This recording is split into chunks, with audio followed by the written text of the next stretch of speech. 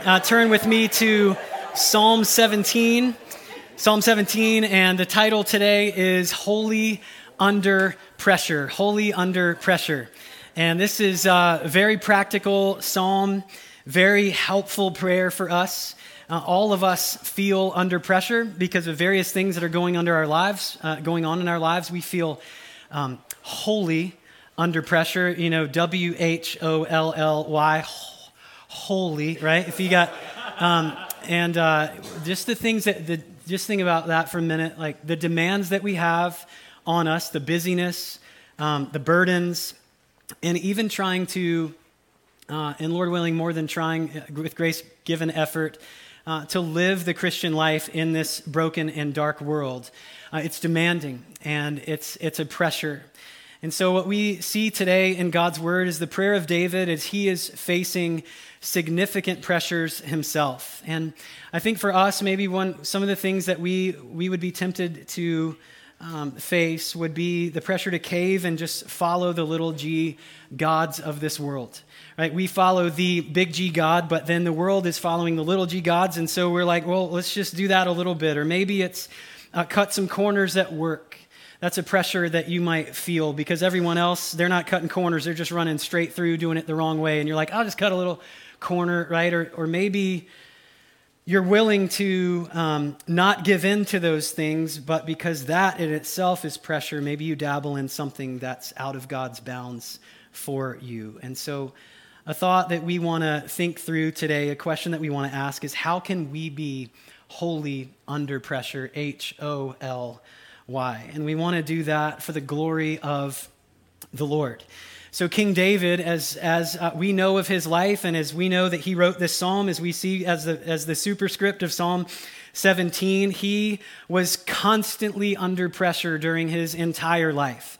You would think that the king of Israel and someone who was called specifically, personally by God himself would have things a little bit easier, but in fact, pretty much his whole life was on the run. If it wasn't his son trying to kill him and usurp his throne, it was the king that was ahead of him, King Saul, or if it wasn't that, it was the wicked horde that was around him all the time trying to get him to denounce God, all of those things. So he is feeling under the pressure constantly. He was a leader, but he was also a Christian, and more importantly, a believer in the Lord and his covenant toward Jesus Christ. So we can capture so much today from this man, King David, and what he faced. And we're going to see how King Jesus is really the exemplar of this psalm as well. So let's look at what David prayed and how it helped him remain holy under pressure. The big idea today, as we look at Psalm 17, is just this very simple thought, but you'll see it throughout the psalm as we go. It's that we remain holy under pressure when we keep looking up at God, right? Very simply. So you're still under it, but you can be holy during it. And how is that possible? It's because you're looking to the Lord. And that is exactly what David is practicing in order for him to remain holy under pressure. And it's exactly what we can do as well. So as we go through the psalm today, there's only 15 verses, and I'm going to break it down into 4 points today. And I want each of them kind of ends up being a deep human longing that we can receive from the Lord when we're under God's pressure. So the things today that we're going to look at are not just things that we do to make it, right? It's not like, man, I want to grin and bear it, Lord. Like I got to get through it. This is in addition to that. It's wanting to follow the Lord, honor him through it, and then also, as we see, some deep human longings will be received. And so here's the first one. It's the deep human longing of a clear conscience because of resolute abiding. The human longing of a clear conscience. And why?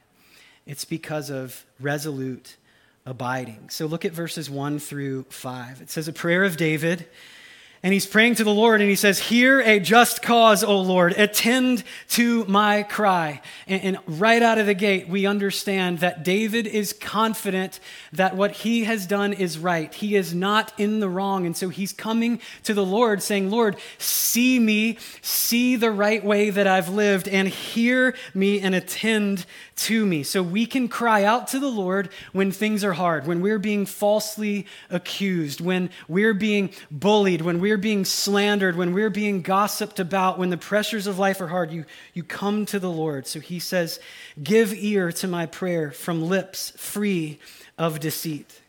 From your presence, let my vindication come. Let your eyes behold the right. You have tried my heart. You have visited me by night. You have tested me, and you will find nothing. I have purposed that my mouth will not transgress. With regard to the works of man, by the word of your lips, I have avoided the ways of the violent. My steps have held fast to your paths. My feet have not slipped. So 5 verses about David's innocence, about David's clear conscience because of resolute abiding. Now, they all weren't, but this was a holy time in David's life, right? David wasn't a perfect man. None of us are perfect people, but about this particular event, which we don't know exactly what it was, David had honored the Lord. David had remained holy under pressure, and so he's praying those things during verses 1 through 5. He knows that he's been holy, and what's more important than that is God knows also. God knows David has been holy. God knows David had endured the pressure while remaining holy as well. He says, I know, Lord, I've been just. I know I'm free of deceit. I know that I'm deserving of your vindication. He knows he has been right. He knows he has been searched by God and found clean in the matter at hand. He had not transgressed with his mouth. He had not been violent. He had held fast to God's paths. And as I'm thinking through that, I just pray like, Lord, may that be you. May that be me. May that be us. Amen? Like we want to honor the Lord with our lives. We want to honor the Lord. And when the going gets tough and pressures are mounting, it's so hard sometimes to do that because we're squeezed in such a pressurized way. But here, as David was under pressure, he remained holy. So the question is, how did he do it? And the answer is by abiding, by looking to God, by having his eyes on the Lord. As we saw in Psalm 15, David set himself to remain resolute against wickedness. He's looking at all the wickedness in the world. He's looking at all the loud voices. He's looking at the ascendancy of violence. He's looking at the ascendancy of anti-God rhetoric. He's looking at the ascendancy of wickedness. And he's saying, I will not participate in those things. And Lord, I'm siding with you. I choose your way. I'm going to do what is right in your eyes because, Lord, I love you. So we see his resoluteness. We see him making those decisions, but now we see the impact of those decisions in Psalm 17. What's interesting here is that we see David is living Psalm 1. We know that ultimately the only one who lived Psalm 1 perfectly is Jesus Christ. But David here is living Psalm 1, and it's our invitation as well to live in a way that walks with the Lord. David was not walking in the way of sinners, nor was he standing in the counsel of the wicked, nor was he seated in the seat of scoffers, but rather he was meditating on God's word day and night. And he was like a tree planted by streams of water, and he was bearing fruit and not withering even under pressure. It's incredible. And we know that David is not claiming sinlessness here. You could read this and look at verses 1 through 5 and be like, whoa, David's sinless. No, that's not what he's saying. Just in this matter, we know from Romans 3:23 that all have sinned and fallen short of the glory of God. But David is certain here that he's remained holy under the pressure at hand. And that's possible for us. We can have difficult things, difficult decisions. Everybody else is cutting corners. Everyone else is doing it a different way. We're tempted to do it. You're tempted to go and do that thing again or whatever, but in that moment, you abide in the Lord and you can remain holy under that pressure in that moment. And then we can multiply those moments by God's grace. There's 2 reasons that you can have a clear conscience. There's 2 ways. Number 1 is you're innocent. And so therefore you have a clear conscience. You're innocent, very, very simply meaning that you and God know that you've done it right in God's eyes. Even if you're being declared guilty by this world, your conscience is clear. God, I did it right. You know I did it right. Even if everyone else is saying you did it, I did it wrong. I know, Lord, I did it right. And before you, I have a clear conscience. Every human being needs that and wants that. And then the second reason you can have a clear conscience is because you've fallen, but you've been forgiven and raised. And this one's really common too. Both of these are going to exist for us. We sin, we fall short of the glory of God. We give in to the temptation. But the way to get a clear conscience when that happens is by confessing that sin before the Lord and letting him forgive you of that sin and then raising you to newness of life. So many of us walk around with guilt. We walk around with shame. We're thinking, man, I did this thing in the past, even though Jesus Christ has forgiven you of that thing, but you have a clear conscience, or you're clear from the Lord, but you don't have a clear conscience yet because you're not applying that forgiveness to the Lord. And by God's grace, I pray you'd be free of that today. Right? No need to carry that guilt anymore. No need to carry that shame anymore. The Lord has cleared you of those things, and you can have a clear conscience through confession, through forgiveness, and through resurrection. James 5:6 is such a helpful verse in the scriptures. James 5:16, it says, "Therefore confess your sins to one another and pray for one another that you may be" what? That you may be healed. So think about that. I think sometimes we think of confession as an exercise. But confession isn't only that we would get something off of our chest. It's also that we may be healed. And I think sometimes we're not fully healed. We're not fully through it because we're not confessing it one to another and gaining one another's help with the things that we face. So we pray and confess our sins to one another and pray for one another that we may be healed. And look at the second part. The prayers of a righteous person has great power as it is working. And we think about King David here, righteous before the Lord, and he's still praying. He's praying, God, help me through this. Help me through the pressure that I feel. I've been reading a book called Born Again by Chuck Colson, and this is a book assigned to my oldest kid, Maddie, and she's reading it, and I'm reading it, and it's about Chuck Colson, and he was sentenced to prison for his part in Watergate during the Nixon presidency. And what's interesting about this moment in his life is that Chuck Colson, had recently made the most simple and impactful decision a human being can make. And he made the decision that he is a sinner and that he needs Jesus as his Savior. He placed his faith in Jesus and was saved.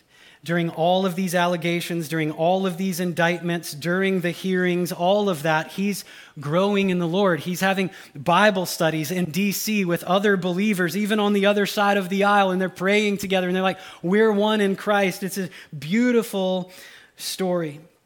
And so he goes to detention center, and then he is sent to a prison in Alabama. And while he was there, someone had equipped him with a navigator's Bible study. And he started it in prison. And the first day of that Bible study, he was in Hebrews 2. And the reading that day was about how Jesus entered into our mess and did what only Jesus can do to rescue us. And Colson realized that while in prison, he could particularly, with his government and legal background, work on prison reform, having entered it himself. He's realizing that Jesus came into all of our mess and he took all of our sin, and because he's the God-man and felt our brokenness and felt all of our shame and all of our sin, he was therefore capable and worthy of redeeming us from those things in a manner in which we could relate. And then he died on the cross and he rose from the dead. And so Chuck Colson is thinking through this, meditating on this, and recognizing that he's in prison.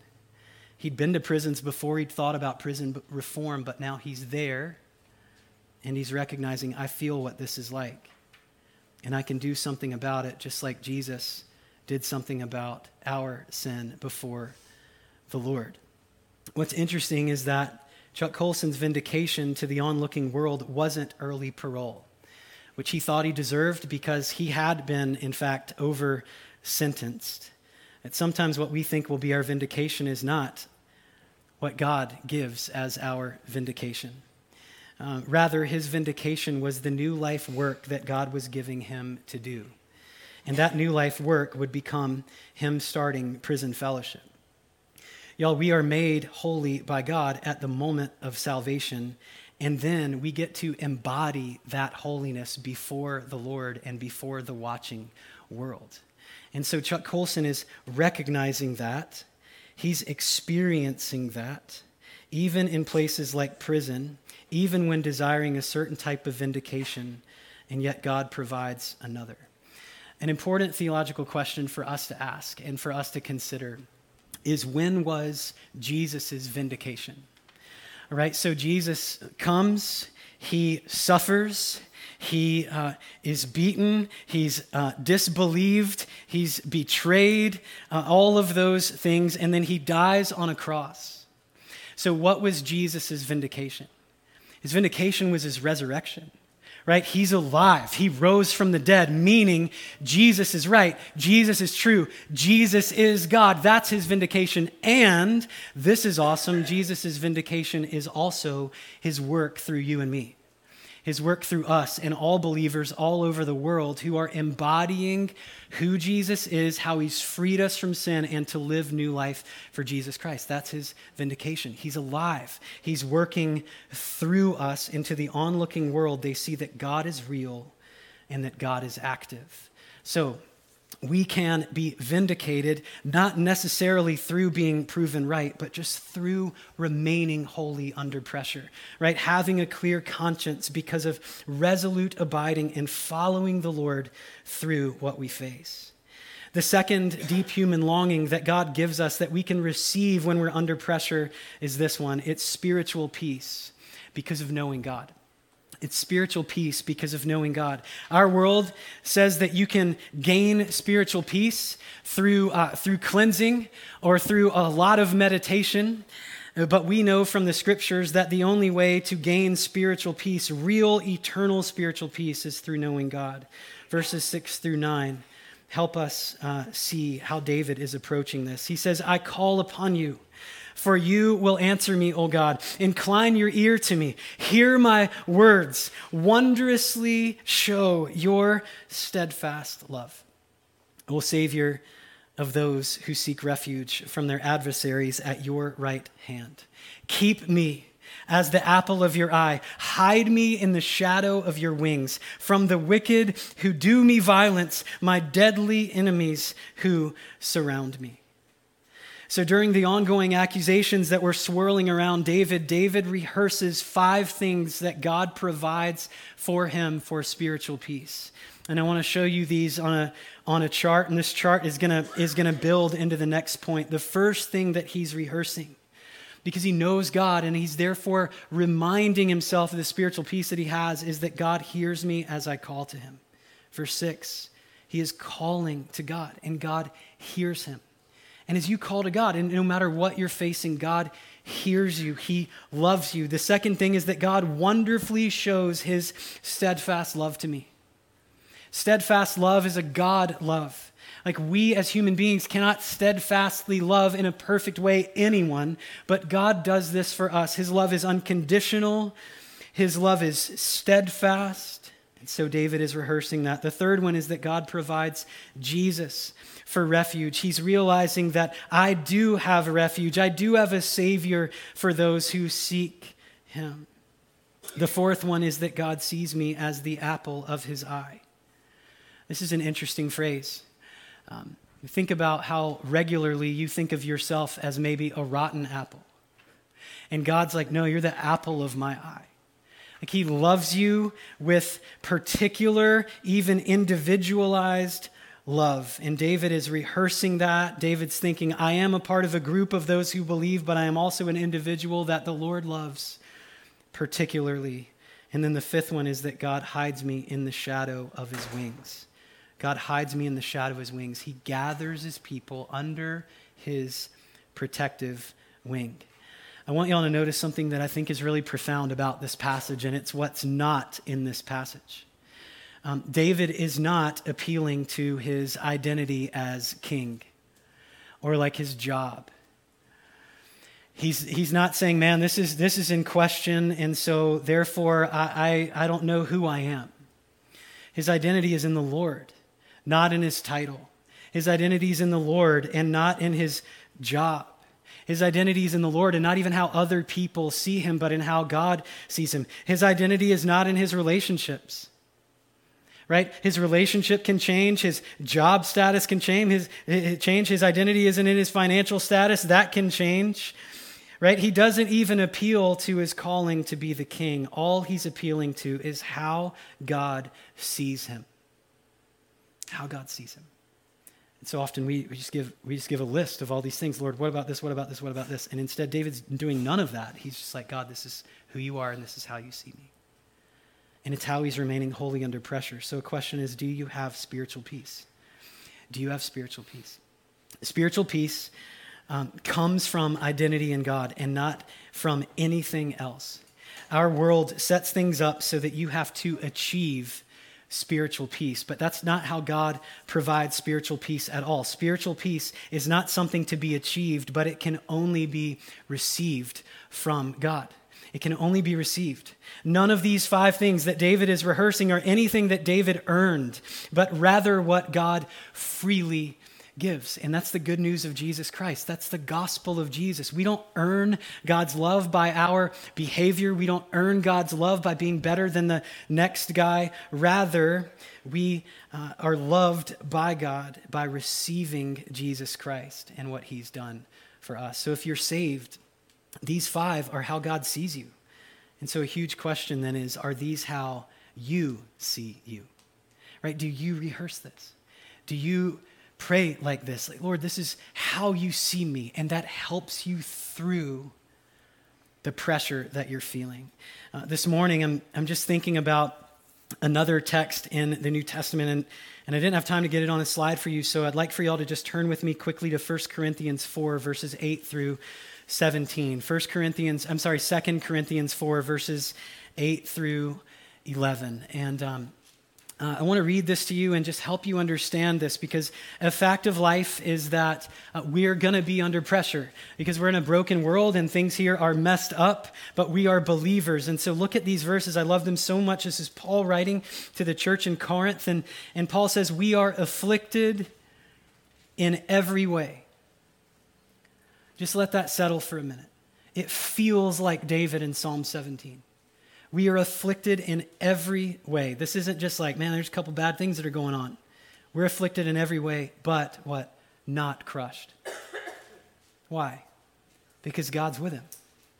Afflicted but not crushed. And it says perplexed but not driven to despair, meaning like I don't understand what's going on, but I'm not driven to despair because God is with me. God is sovereign. Then it says persecuted but not forsaken, right? Jesus said, in this world you will be persecuted. I have been persecuted. Therefore, if you're following me, you will be persecuted. He's saying you will be persecuted but not forsaken. Forsaken by whom? God. God will not forsake you. And then he says struck down but not destroyed. We're eternal through Jesus. And then verse 10, we're always carrying in the body the death of Jesus, meaning like we identify with the pain and the suffering and the brokenness that Jesus also identified with.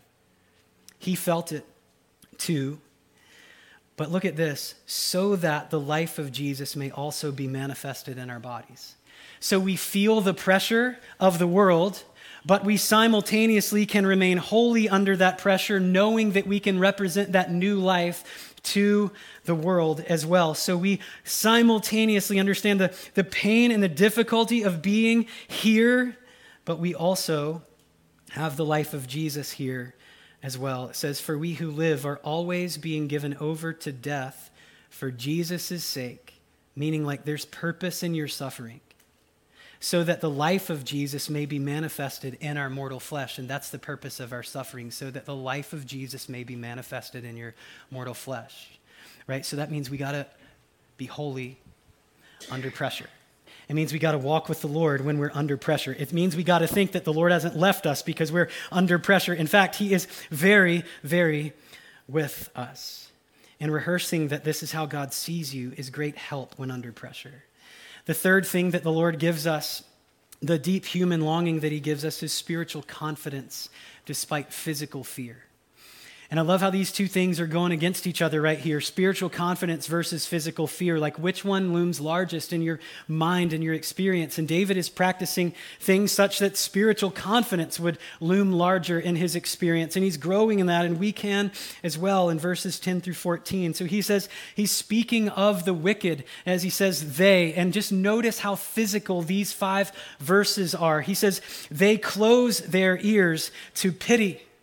With their mouths, they speak arrogantly. They have now surrounded our steps. They set their eyes to cast us to the ground. He's like a lion eager to tear, as a young lion lurking in ambush. That is very physical, oppressive language. And he's feeling all of that pressure physically. He's being surrounded by wickedness and threats.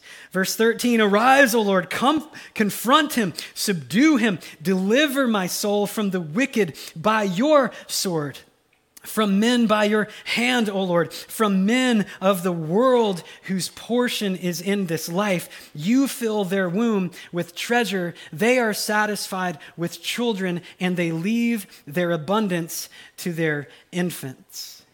This is very interesting how he ends that section. What he's saying is, for this world and those who are in it who do not know the Lord, this world is as good as it gets. Sometimes we pray for things like children and the Lord doesn't provide, but we see the wicked being provided children and we think, Lord, I love you and I'm praying for this. They don't love you and they're not praying for that, but you do it. And we think, why, Lord, why? That is so difficult. We think of so many examples of that in our lives where the wicked are doing just fine in this world, but the righteous are not. And David's recognizing right here, this world is broken. And if you're thinking that this world cannot satisfy you, it's because you're made for another world, as C.S. Lewis would say. David has his mind set on the world that is to come, and he's recognizing that this world isn't as good as it gets. And when things are hard here, it's because this world is broken and ravaged by sin, and he's realizing that the Lord brings us out of that. Let's take these 5 things that we looked at about the Lord and contrast them with the wicked, as we see here in these verses. So we saw that God hears me as I call to him, but look at this in these verses, the complete opposite. The wicked close their hearts to compassion. They do the exact opposite thing.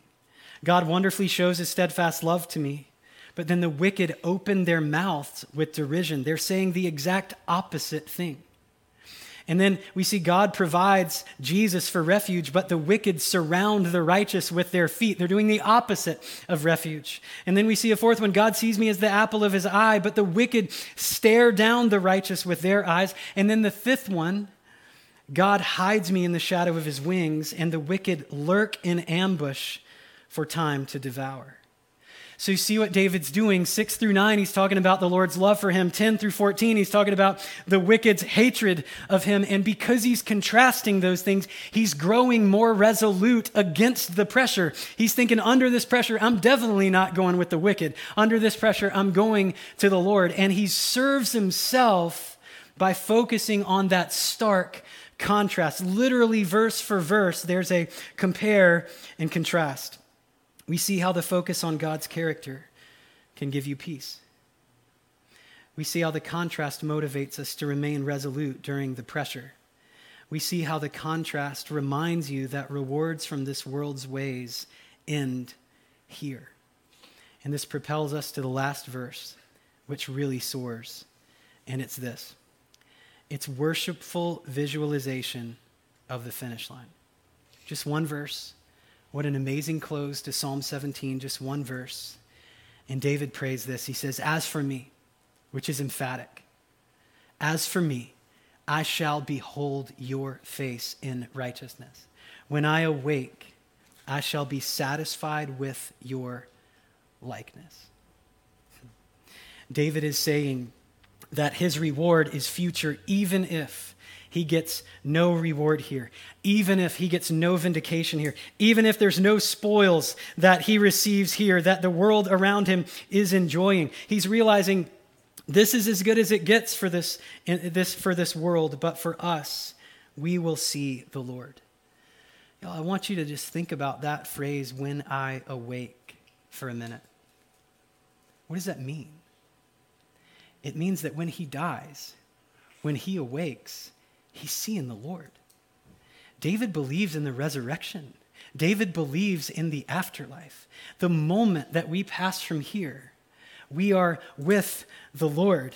So David's thinking, whether I'm killed by the sword, by all these lions that are lurking around me and trying to devour me, or whether I die of natural causes in my sleep, I will see the Lord when I awake. And what an amazing consolation that is to each of us who've lost loved ones, who've lost friends, who are now with the Lord. In that very moment, they are seeing the Lord face to face. And you know what? It doesn't just stop there. I will see the Lord face to face. It says, I shall be satisfied with your likeness, meaning I will be satisfied by you. David's just finished talking about how this world is satisfied with things in the world, but he isn't. His satisfaction comes by seeing the Lord Jesus. That is completion for him. That is the end of the race for King David. He is visualizing, seeing the Lord. And so a question I want to ask is, how is it possible that we will see Jesus face to face? Just how does that work? How is that even possible? And there's two reasons why that's possible. Number one, Jesus rose from the dead and is alive. Amen? Like, we're going to see him face to face. He is not in the grave. He is alive. He is risen. He is your advocate right now. He's praying for you. He cares for you. He's leading you. He wants to lead you in the way everlasting. So it's possible that you will see his face because he rose from the dead. And the second reason that it's possible that you will see his face is because he will raise you from the dead. He passes that to us. We experience his resurrection as well. Y'all, this is amazing.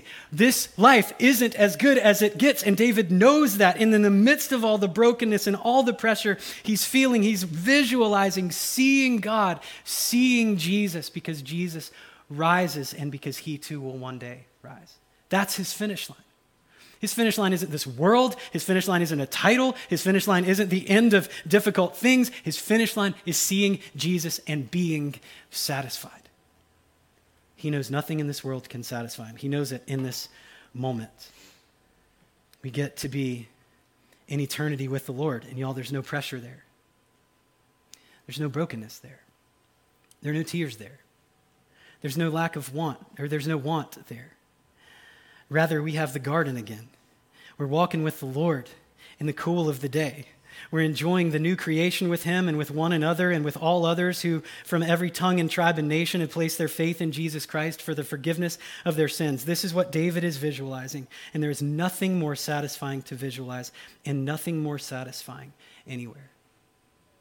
There's two passages in the New Testament about how we as Christians can enjoy suffering.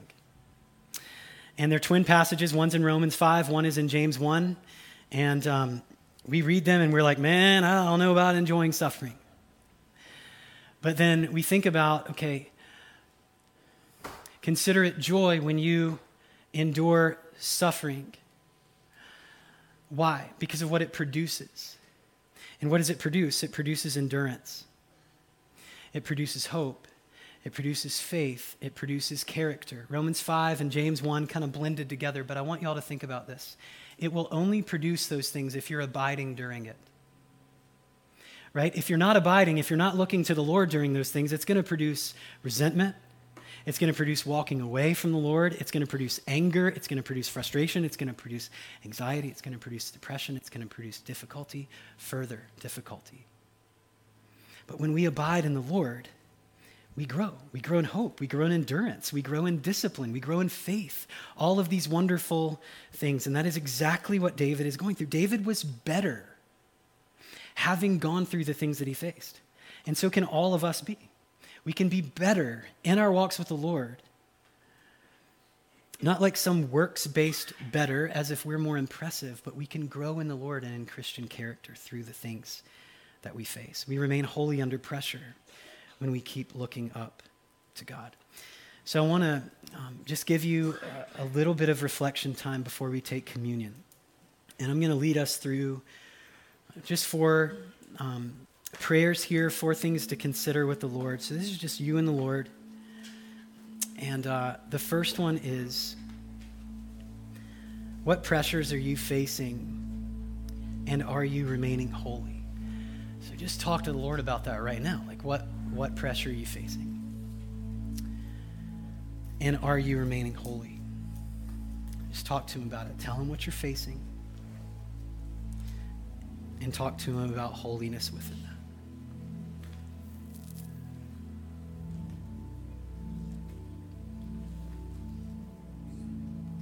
Give it to the Lord. Call upon his name. Plead your cause.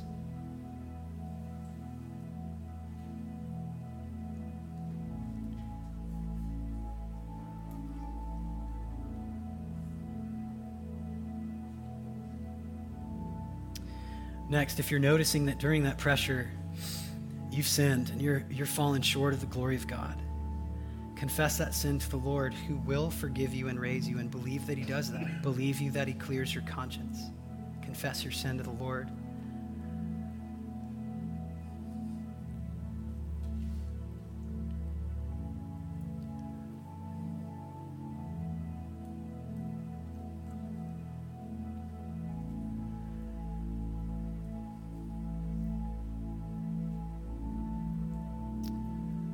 Next is meditate on how God thinks of you versus how the wicked think of you. This is that contrast between verses 6 through 9 and 10 through 14. Just look at 6 through 9 in your Bible and pray through that. There's 5 things that we see. God hears. God hears you when you call to him. He wonderfully shows steadfast love to me. He provides Jesus as refuge for me. He sees me as the apple of his eye, and he's hiding me in the shadow of his wings. The polar opposite things of this world. So we grow in resolute love for abiding in the Lord, and we grow in resolute discernment against the wicked ways of this world.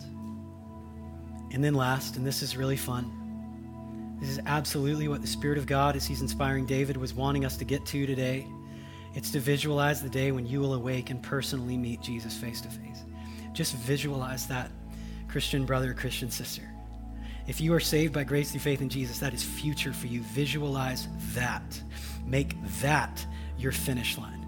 And all the other little finish lines, I pray that they would all be influenced by the big one, seeing Jesus face to face. Just visualize that.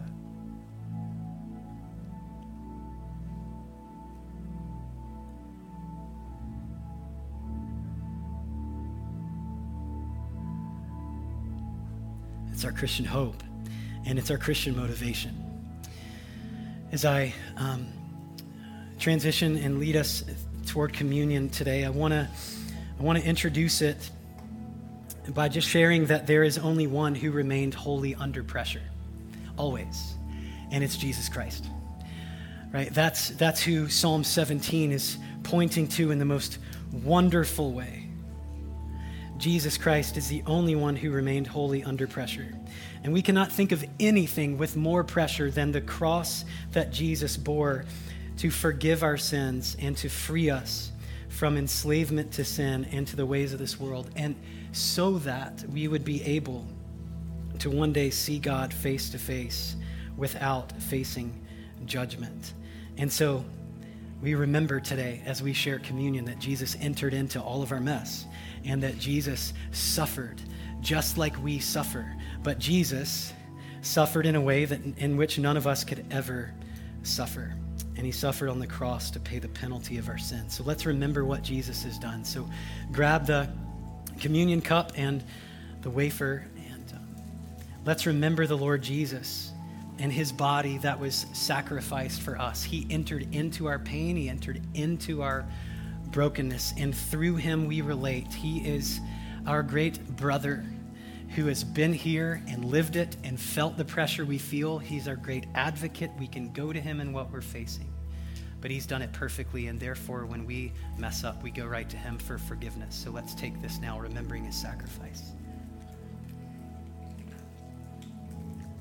And then secondly, he took a cup of wine and he said, this represents the blood of a new covenant. And we think about steadfast love in this passage here, the blood of a new covenant for the forgiveness of sins. And if you placed your faith in Jesus Christ for the forgiveness of your sins, that new covenant has been applied to you. And by this, we remember that we are saved by grace through faith in Jesus, not by our works, not by our ability to be holy under pressure, but by Jesus's having been holy under pressure. So let's take this, remembering.